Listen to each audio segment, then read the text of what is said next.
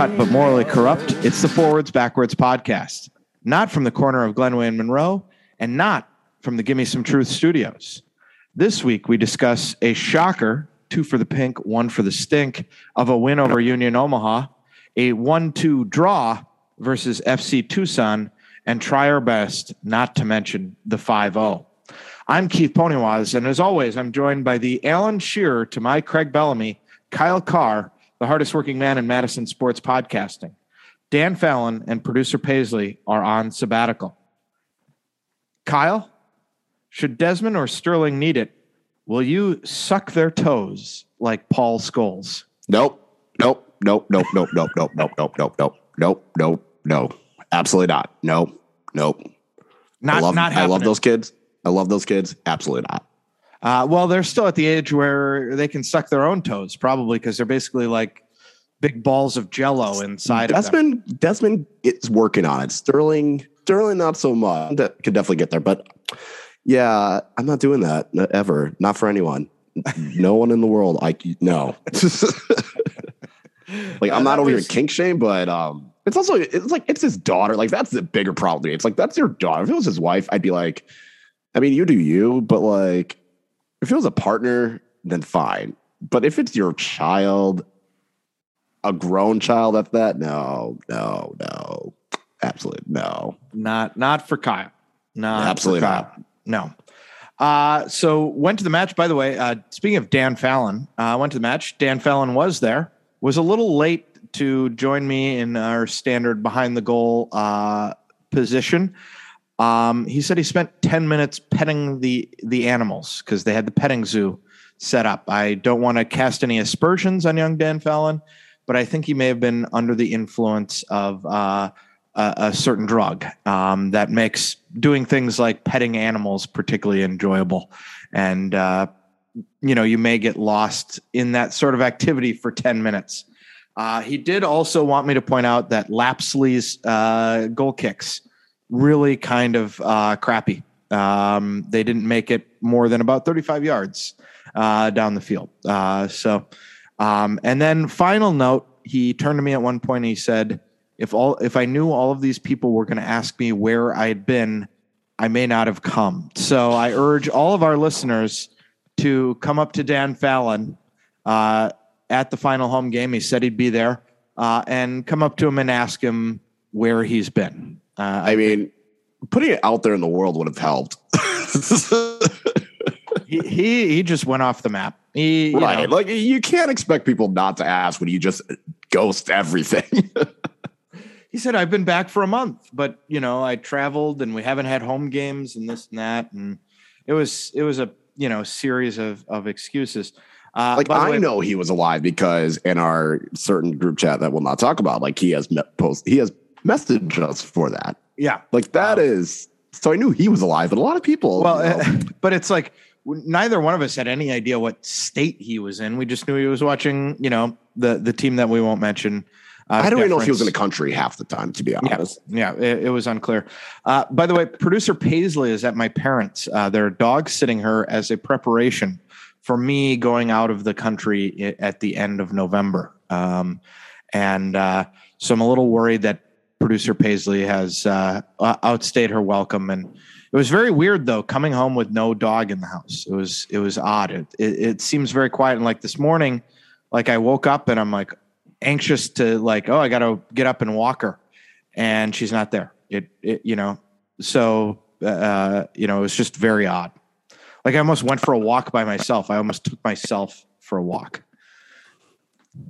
I think the nice thing is because I take Gio out at the end of the night, and when he's not there because he's either at Emma's parents or my parents, and then I just sit there and I'm like, oh yeah, I don't have to get out of my bed at 8:30 at night to take him out one last time. And when I wake up, it's I don't have to rush to get him out the door in the morning. Like this is great. Yeah. You're like, I don't have so to. They can do it. Yeah, I don't have to think like 20 minutes earlier for wherever I'm going to go. It's kind of nice.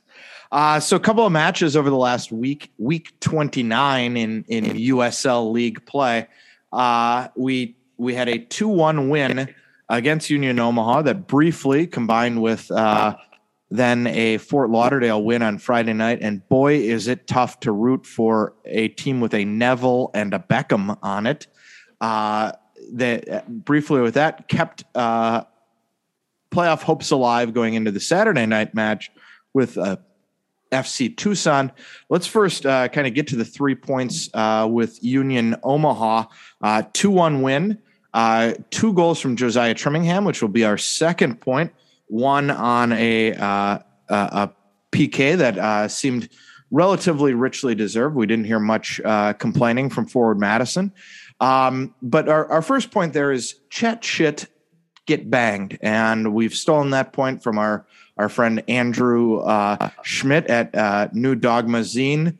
But it was, I think, rattling around in everyone's mind. For those of you who aren't familiar directly, apparently on their podcast, one of our loyal fans of Forward Madison actually listened to their podcast, and they basically mocked Forward Madison for about 20 minutes of the 45-minute podcast. Shout out to the fan who did that, because I've tried to listen to that Union Omaha podcast, and it's unlistenable. Like, we may have Paisley barking, but it's not like in the leadoff, right? It's not like in the beginning where you can easily edit out, right? It's like right. So they had like the dog barking.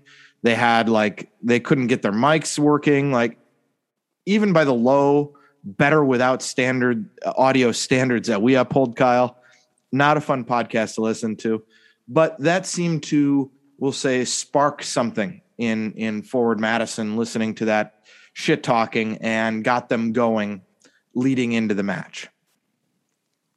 I mean, we're giving this more attention than it probably deserves at this point. I mean, I had said last week, I said there are no fun losses. I think the players, after that Henny Derby loss, they could have easily folded. They could have easily just given up. They didn't. They came in with an edge. Maybe it was from that podcast. Maybe they knew that their backs were against the wall, and getting eliminated officially would have been in. I don't know.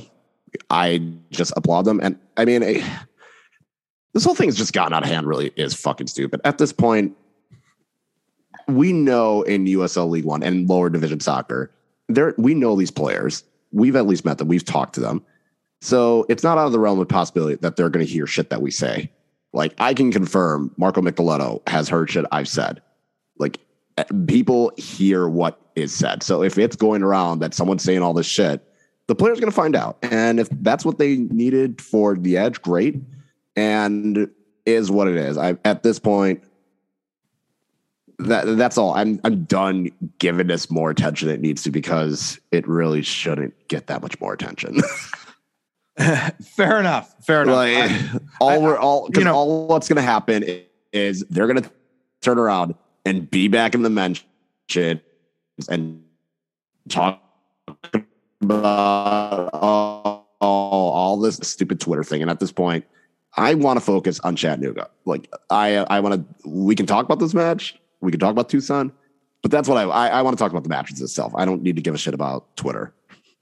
Fair enough. Kyle, so if you want to go on your tangent, that's fine. Kyle growing up. No, all I was going to say is, Union Omaha has wanted to be our rivals for time and time again, and have made this, push to be our rivals and yada, yada, yada.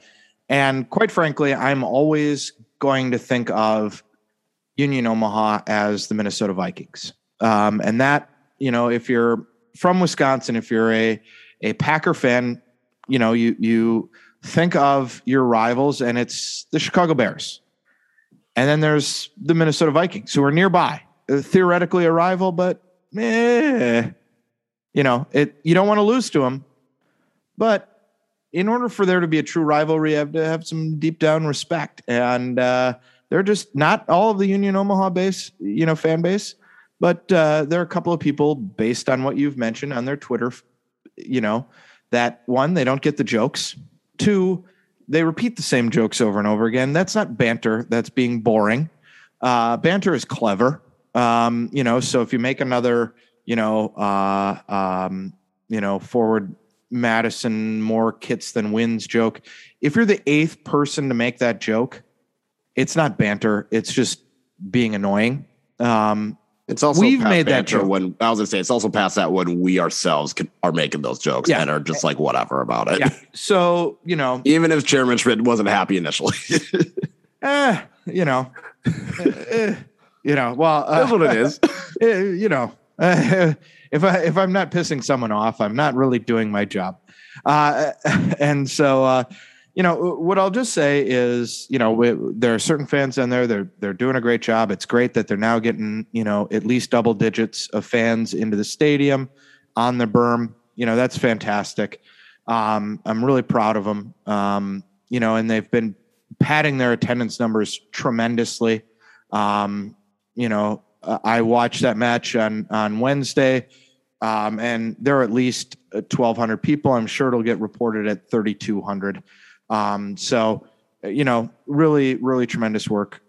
Great work. And I'd like to thank as well Forward Madison for paying me to say these things as well. So, excellent work. Kyle, you and I, we are totally sponsored by the club, and they send us a check bi-weekly.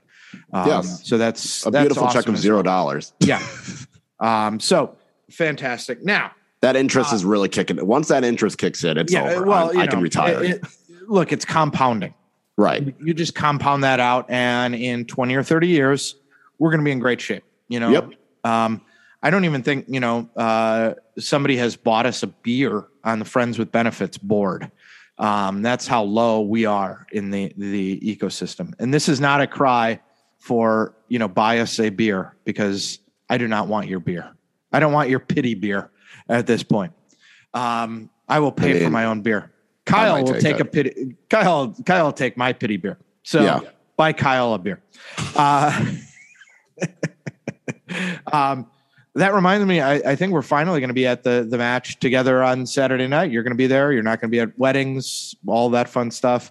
But watching the game on, Wednesday night, it's been an outstanding complaint. It's really hard to watch those matches with the, on the baseball fields. It just is. It's a fact of life. It was a windy night in Union Omaha, and that brings up, so point number 2, Josiah Trimmingham had 2 goals. One was totally unaffected by the wind, kind of a scramble in the box, and he banged it in. The second was they basically had a turnover. I'm going to go ahead and disagree with Rob Chappell that Christian Enriquez's pressure forced the guy to play the ball. Enriquez was like 5 yards away from the guy, so it wasn't that close, but he played it back. Poor touch. Trimmingham picked it up, and one touch lobbed it into the net. And so what was your reaction to this goal? Oh, I was cackling. It was hilarious. I was just laughing. Just the manner, because the first goal happened, and it's like, okay, that's just a scramble in the box. Sierkowski and Trimmingham were both there. They can get to it. Great. You finished it. Good job. The second one was just that was a fortunate ball to get to Josiah. And that was fine. And he could have easily just kept running and trying to, he could have done a lot of things. But the fact that he just perfectly placed chip too, this is great technique, great touch, soft touch. Gentle, soft touch for the big man, as Bill Rafferty would say. It was just the fact that how it just looped over and just went. And then the celebration after, I was just laughing. That was celebration that Jay Mims, the arbiter of all things class in USL League One, called classless, I'll note. And, I'm not, again, going to say anything to Jay Mims other than, why do you always look like you're crying? Because I've seen 2 videos and they've been after 2 of your losses to Forward Madison. But first of all, I hate when people say, well, that was classless. Again, with that, if the players heard the comments and got a little pissed off at them, you're gonna. That's the thing. When a team has their back against the wall, they're going to do what it takes to win, and they're it is what it is. Yeah. I guess that's all I'm going to say. If I were to go on a tangent about how trash, say, Chattanooga's players are, and then all of a sudden Chattanooga's players hear it, and if they score on Saturday, do the same thing, yeah, I would completely get it.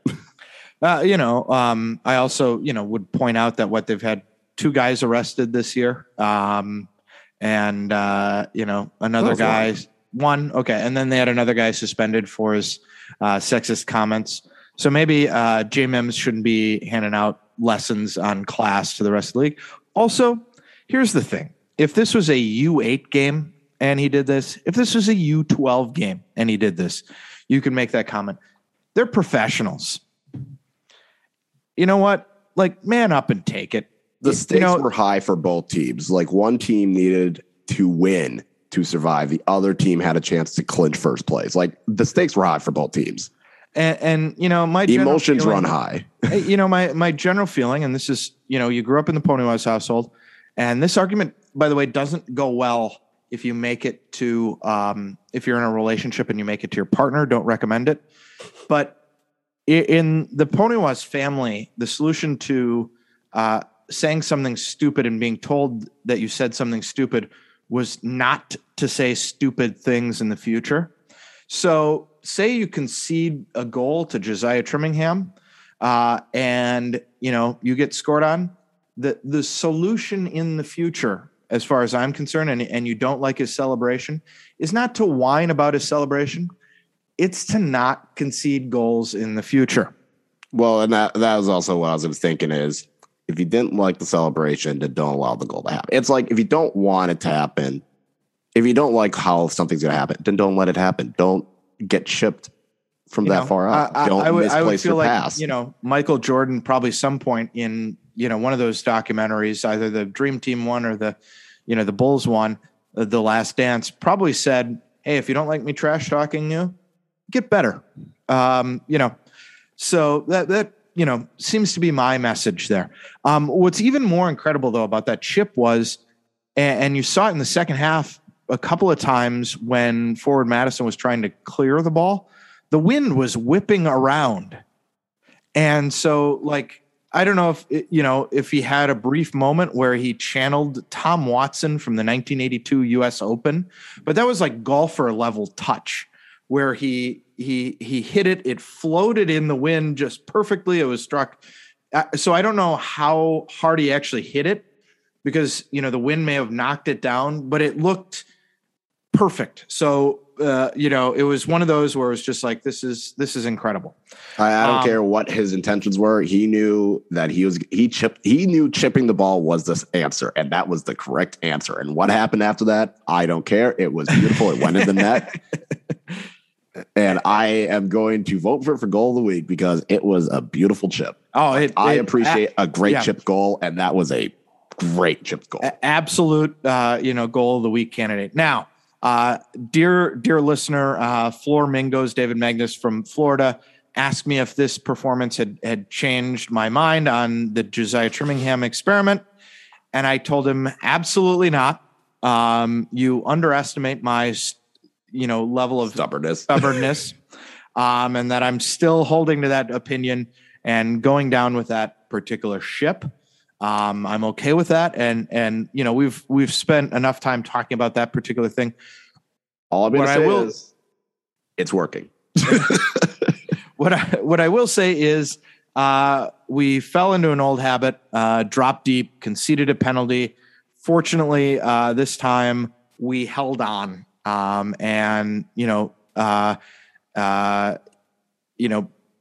As Dr. Depeche Navisaria, also known as the Flamingo Doctor by my mother, made the comment that he could hear my blood pressure from 3 blocks away.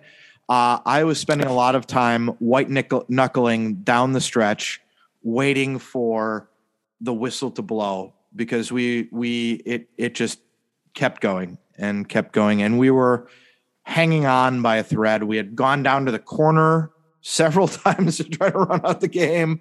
It just the clock kept going. And fortunately, unlike in past occurrences, it held on. For our third point, though, we're going to cheat a little bit because it also blends into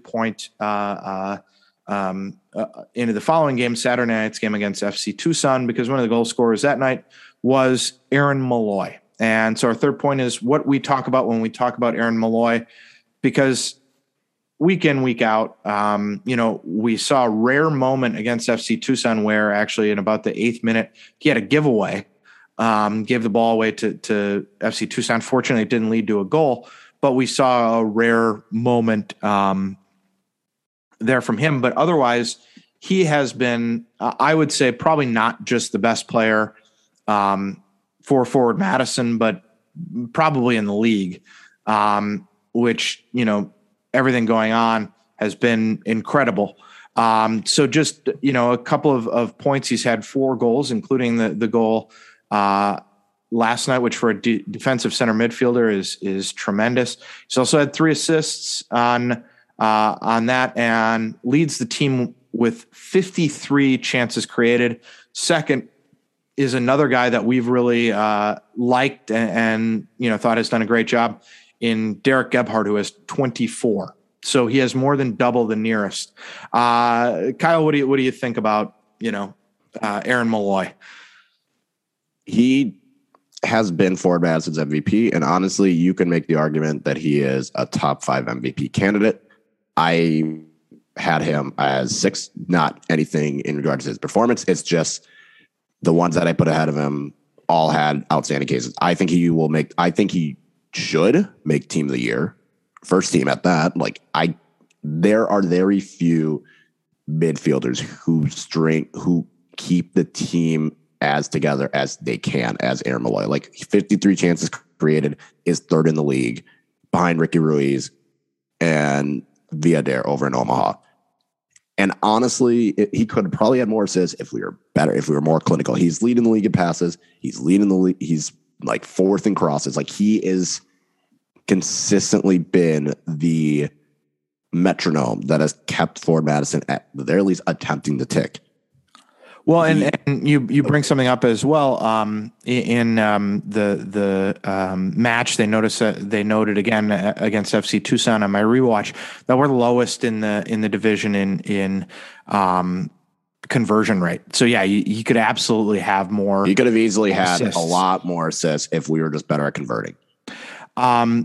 Just to give you more examples of just how high up the list, he leads the team leads the team in interceptions with 41, is first in the team in tackles with 70, and first in the team on tackles won with 49. So he's not just been doing it offensively, but you can tell just how well he reads the game. He's going to snuff out attacks and make interceptions and do all the things that you need a defensive center midfielder to do. And one of my, longstanding principles is defensive center mid in a lot of ways is the most important player on the pitch. And so I think, the other thing that you don't see is, if you're not tracking these statistics, that he makes our back line better, that he makes our attack better, that he not only, does both of those things, but links them very well. And we've had disorganization in the midfield in front of him a little bit, but despite that, his quality has just shown through. And one of the things I think whenever you talk to a Forward fan about Aaron Molloy, it's it sounds kind of bad when you say it, but it's boy, I really hope we don't see him next year, because he's so good. He deserves a chance further up the pyramid, I think, would be my feeling about it.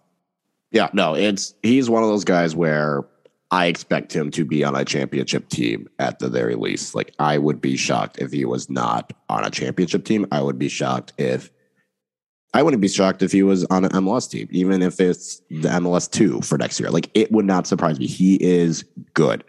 And if he comes back to Forward Madison, I will jump with joy. But I am expecting him to not be in this league next year. He is good. He is very good. And I think if Forward Madison was having a better season, I think he would potentially have been up there in that MVP race. Yeah, I mean, I think, and we saw this actually with the performance of Paul Pogba in the first couple of weeks of the season for Manchester United. He was on pace to have something to score something like 487 assists. He had 7 assists in the first 3 weeks or whatever. Obviously that's cooled off since then. And so, we look at statistics like assists to evaluate a player like Aaron Molloy, not necessarily terribly fair to him overall, because, so much is dependent on who you're linking up with, what the conversion rate up front is, and so on and so forth. Which is why the chances created is much more noteworthy than the assist, because that at least tells you he is making the chances and he's doing what he needs to do. Yeah, and related to that, I was going to say, if the listeners are interested, actually, I bring this up, Paul Pogba specifically, because he was the motivator. Great podcast put forth by the Athletic with Michael Cox, their tactics podcast, and they also have a more analytics data guy. And one of the things they looked at about a month ago on that was talking about the various ways that you can evaluate a player's contributions to scoring goals that are sort of better maybe than assists, which aren't necessarily, dependent on that player. And so I think if we looked at some of those advanced metrics as well for Molloy, you'd see all of that. Transitions into actually the FC Tucson match, because he scored a goal in the second half against FC Tucson.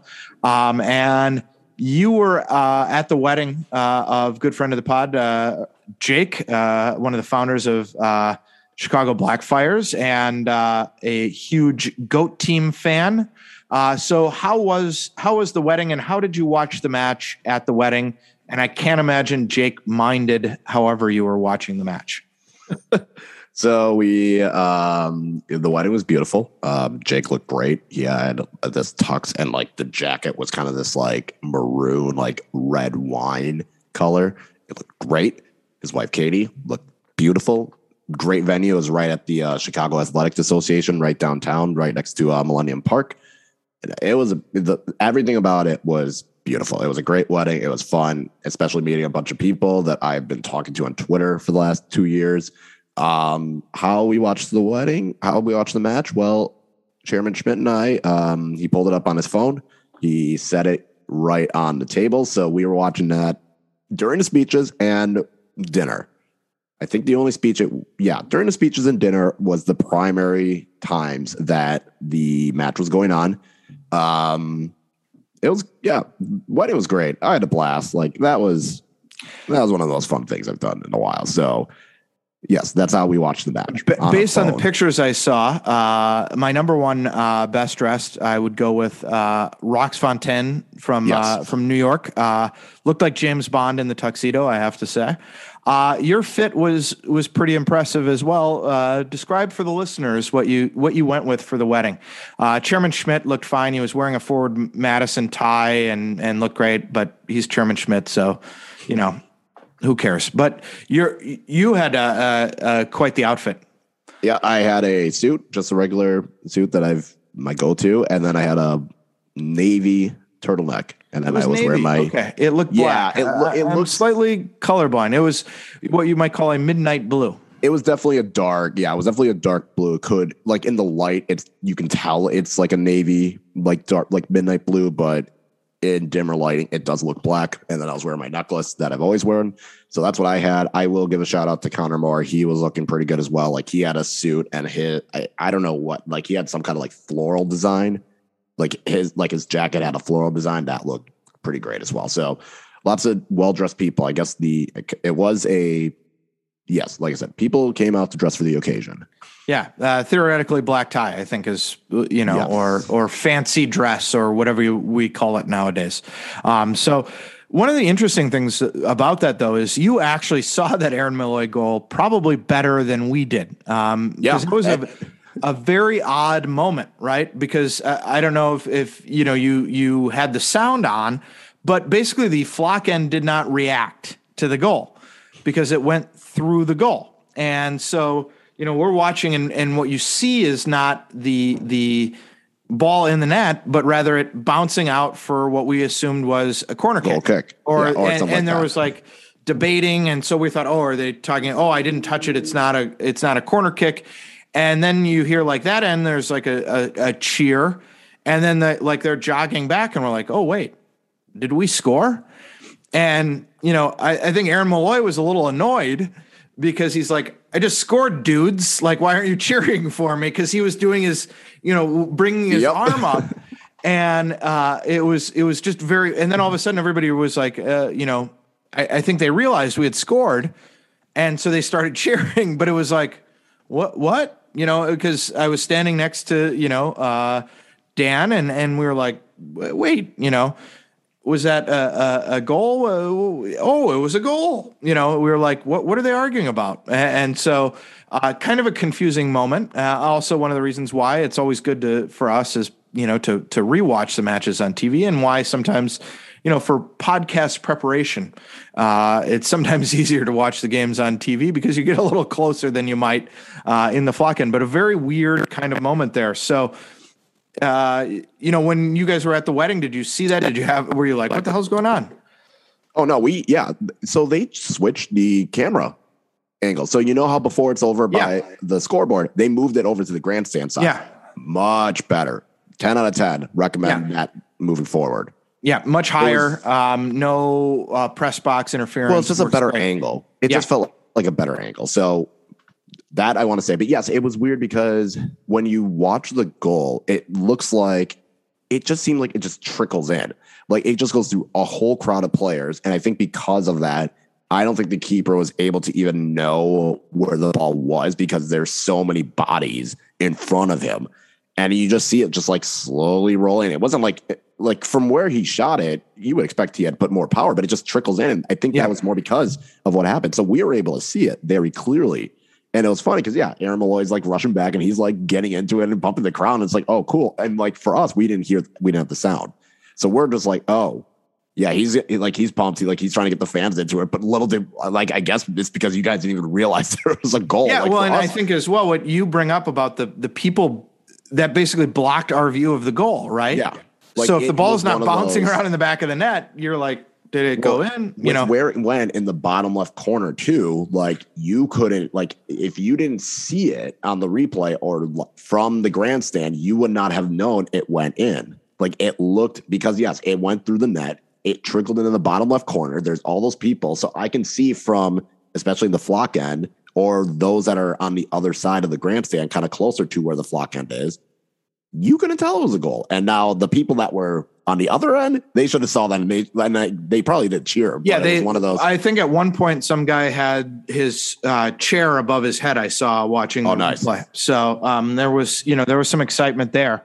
But I think it was an interesting goal, just like how it happened and how just like it rolled in. And Molloy was like, what's going on with you people? Like, why are you cheering for me? I scored a goal, damn it. But that in the second half, there was more of an offensive impetus overall. But it led to, and this was all game long. You saw it particularly, I think, in the positioning of Jeppson and Suko as well. They were more advanced, and there was less of a rotation back for them. I was a little surprised as well that that they started Giro, because I thought we might have seen Gebhardt. Gebhardt, congratulations, by the way, to Derek Gebhardt, who's has a new baby girl, I believe, in his life, and that's why he didn't play on Wednesday night against Union Omaha. Let's go. Hope he doesn't go to Paul Scholes for parenting tips. But I think if you look at like the average position of Suko and Jeppson, they were much more advanced. But interestingly enough, average position wise, Giro was more advanced than Tyler Allen. And I think when we've talked about this 3-5-2, a couple of people we thought really would benefit from it.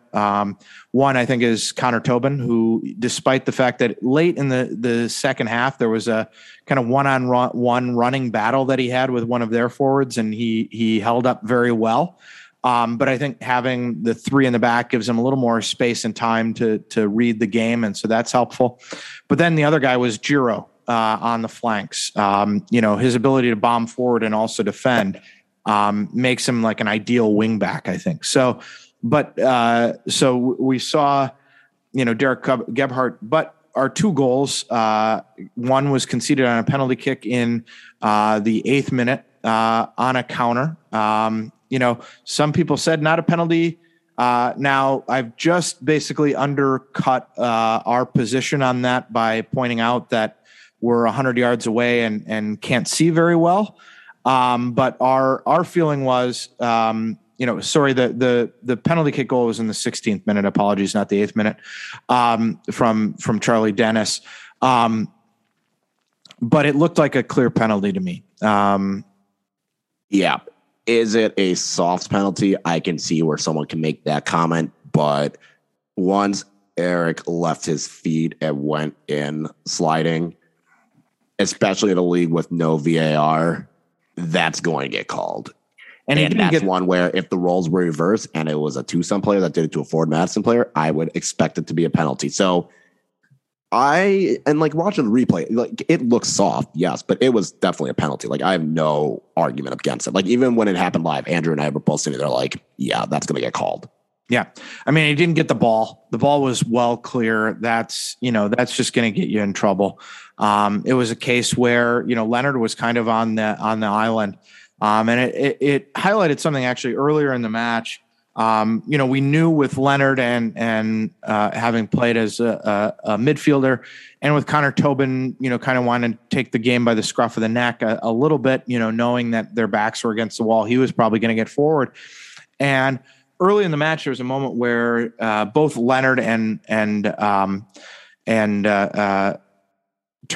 Tobin were advanced into the midfield on pressuring. And I noticed Cyrus Rad and Leonard actually had shifted out. I apologize. At this moment, what had happened, this ball was out on the right wing and Rad was kind of in behind Leonard recovering. And what I noticed is his run wasn't as central. And if you have, if you're playing three in the back, if one of them steps out, you have to get more central. And all night I noticed that a little bit Leonard and Malloy, or Leonard and Rad, when Tobin went forward, you didn't see him squeeze in a little bit. And I think particularly with the second goal in the 24th minute from Rodriguez, what happened was Rad was deepest. Leonard had gone forward into the midfield. Tobin had gone forward into the midfield, and he was the last guy. And he was still sort of isolated out on the left rather than getting all the way central. And Rodriguez just made that run, and Rad was slow to react, and they just played the ball, and he was in. Tyler Allen put a valiant effort in recovering, and you saw how fast Tyler Allen was. But it was a case where it was something positionally that I just felt like we didn't do a good enough job. If we were going to push forward as much as we were, if we were going to push one of those and play two in the back, the other two needed to know that they needed to get more central when we were out of possession. And so I think it was just a small tactical adjustment that cost us there on the counter. But, there were a couple of moments where, they had counters, and that goal, there was another moment where off of a corner kick, about 55 yards out, Dan turned to me and he goes, uh-oh. And you saw, that the counter was developing just because we were putting so many men forward trying to get. One, we had to chase the game at that point, but two, we knew 0-0, 1-1, none of that was going to help us. We had to get goals. And so, when you're unbalanced like that, those little things in your position can make a big difference. Well, especially when it starts from a throw-in, and it's like you get to the throw-in, and then because of how far the throw-in goes, no one is able to step up and intercept it. Like you can if you see it, like someone was making a run that Malloy was tracking, and then by the time they realize where the ball's going, Turbo then tries to step up, then Eric steps up. Both didn't get the ball, so that just created a problem. That's what creates that giant gap. It was like there's Allen, and then it was kind of Rad, and that was it. So, and Rodriguez made the smart run, and it was it was a very easy pass to make, and Rodriguez made the right run. But because of Turbo and Eric both trying to step up and get the ball right away, that's going to happen when you are trying to press as high as you are and do that. Like it is going to leave you exposed in the back. It is what it is. frustrating as it was, but like you see how it happened. You can see it from the second that ball got thrown in and no one was around that general vicinity. And then you see the guy get in turbo, immediately came up and try getting it. I think, if one of those two was able to get a foot in and even just disrupt the pass, that would have been fine. But especially whoever got the assist, like if Eric's able to at the very least slow him down and not be able to turn, like that was what killed him, is he got the ball and he was able to turn and kind of run with it. Yeah, but it also, I mean, it highlights if you're reacting on a press in that situation, it's too late, right? Right. And we weren't going to mention it, but it's something. If you listen to commentators talking about the Manchester United game, that was their problem, right? They were reacting rather than being proactive with the press. And generally in that situation, if you don't have that pressure in the midfield, and we saw it, we conceded a lot of these goals kind of early on. I'm thinking of, one that we conceded against Union Omaha, the first match at Werner Park, where if you don't have the pressure in the midfield, you can't hold that high line and you can't step way out. You can't hope to collapse all that ground, right? It's better to drop deep and absorb the pressure and keep it in front of you rather than holding that high line. So, it's just something that I would say almost year long we've struggled with. It had kind of gone away a little bit. And I think with Suko and Jepsen in the midfield, well, I think it kind of went away because we were bunkering down a lot more. So then it was less likely that it was happening. I think going back to that three in the back coincided with that goal happening less often because they were doing more of the bunkering than going out and pressing. So it is what it is. Like, obviously, unless Cyrus Rad would have had a lot more speed, that was goal. Like, not much more you can do at that point. Kind of like what you're saying. It was already too late. Yeah. Yeah. And so, rough goal. And in fact, that's point 3. Look at how seamless I did the transition, Kyle. Ultimately, goal from Sierakowski in the 90th plus minute, but it was 1, futile because of the results in North Texas, and 2, just ultimately too little, too late from forward Madison. Yeah, I mean, it was funny because you got that goal and off the set piece. Look at that. Got a goal off a set piece. Back. Just what we needed. And it was kind of a bummer because then they had another chance late in the match. Like, Gebhardt gets the ball, goes down, puts the cross in, a couple shots get blocked, and the ref blows the whistle. Like, it was, for a quick second, it was like maybe they can pull this off. Maybe a great escape could happen. And unfortunately, the time ran out. And I mean, even if Fort Madison had gotten at their goal, North Texas, eventually went out to win 4-1 with having 10 men for most of the match. But at the point, I think, of that match, it was still 1-1. So, like, there was, like, and granted, again, we don't know what would have happened, but it is kind of like one of those funny, like, if Fort Madison had scored that goal and the North Texas result held, how ridiculous would that have been? But, yeah, it was too little, too late. And I think that was kind of that's kind of the theme of the season, with having 12 draws.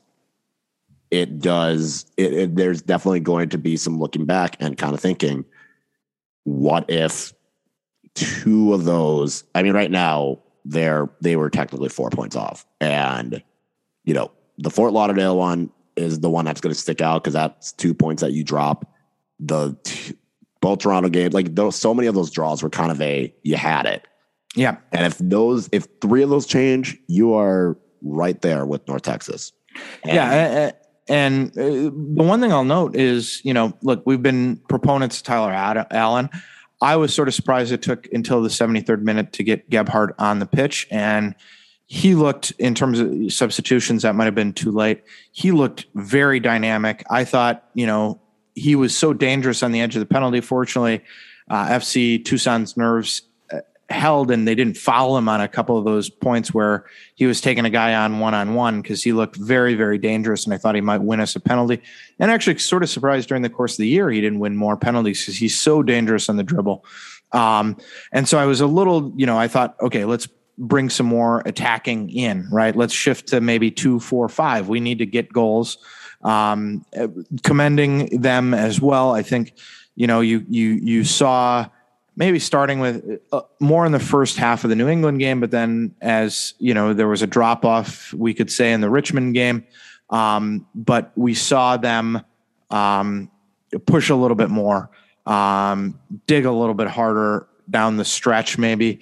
But they were doing it at a point when, as we said, we're not getting in the playoffs unless an asteroid hits the Earth. If we get in the playoffs, put money on, because we were all but we were not mathematically eliminated, but we were mathematically eliminated by that point, right? I mean, you saw the list that a good friend of the pod, Mitch Merman, who served as our producer when we did the live broadcast from Bree Stevens, put together of, okay, these are all the things that need to happen from forward to get in. So, I think it's good momentum going forward. It builds something for the team. You saw more of an effort, provided some excitement. I think we're going to see a big effort on the last night on Saturday at Bree Stevens against Chattanooga for a variety of reasons. And you had some thoughts you maybe wanted to share about Chattanooga. Yeah, I mean, I tweeted after the match, like, all you can ask is the players give a shit. And since they conceded that goal against Revs 2 in the second game, there was that sense of urgency. There was that giving a shit. It showed in different ways, obviously trying to chase the goal in Revs, the Henny Derby, the first half, they didn't play well, but they still got an early goal. They didn't play well. Second half, they looked like a different team. We know what happened in Omaha. We saw, like, they could have gone, when they went down 2-0 to Tucson early, they could have had their heads down and just given up, rolled over.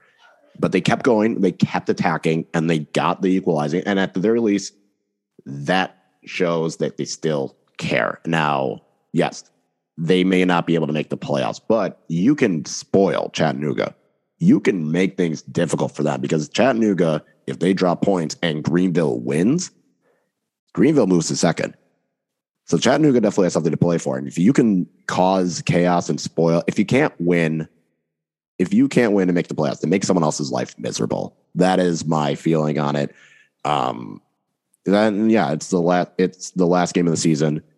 I would hope that the fans, like, I know last week I went on a little diatribe about no fun losses and blah, blah, blah, blah, blah. But I also said that indifferent. I think the thing that bothers me the most is the indifference. And I want people to show that they still care. Yes, you can still be disappointed in how the season's gone, but I still want fans to care. This is the last time you're going to see Ford Madison for the year. And if 2019 has taught me anything, it's that you don't know what the hell the future is going to hold. Don't take it for granted. We went to the end of 2019 after that North Texas game, and I don't think none of us would have expected that would be the last game at Bree Stevens Field in over 500 days. Exactly. And so, yeah, just for folks at home who may not be intimately acquainted with the USL League One table, Chattanooga sit on 44 points, Greenville on 42. So if Greenville win and Chattanooga lose, that ends or up even draw. Or even draw. Because tiebreakers the first wins are the first tiebreaker. Wins are the first tiebreaker. That'll give Greenville 12 wins to Chattanooga's 11. Greenville will get the second playoff, get a home match their first week, and service spoiler to Chattanooga. Forward, if they win, the best they can do is 8th place. The good news is basically they can't go any lower than where they are right now, which is 9th place, because Fort Lauderdale and South Georgia have wrapped up their season, because South Georgia played about 87 games in May. And then North Carolina is on 25 points. So, not, I think, where we wanted to be at the beginning of the season. And Dan said he had texted Neil at some point with the line, playing a 3-5-2 with Josiah Trimmingham up top, exactly how you drew it up in preseason, no doubt. So it's been an unexpected season. A lot has gone on. We will be back next week for our final podcast. Producer Paisley will be back in the booth. And Kyle will be joining me. And reminder as well, if you're at Bree Stevens and you see Dan Fallon, just ask him where he's been. Until next time, we say forwards, not backwards, upwards, not forwards, and always twirling towards freedom.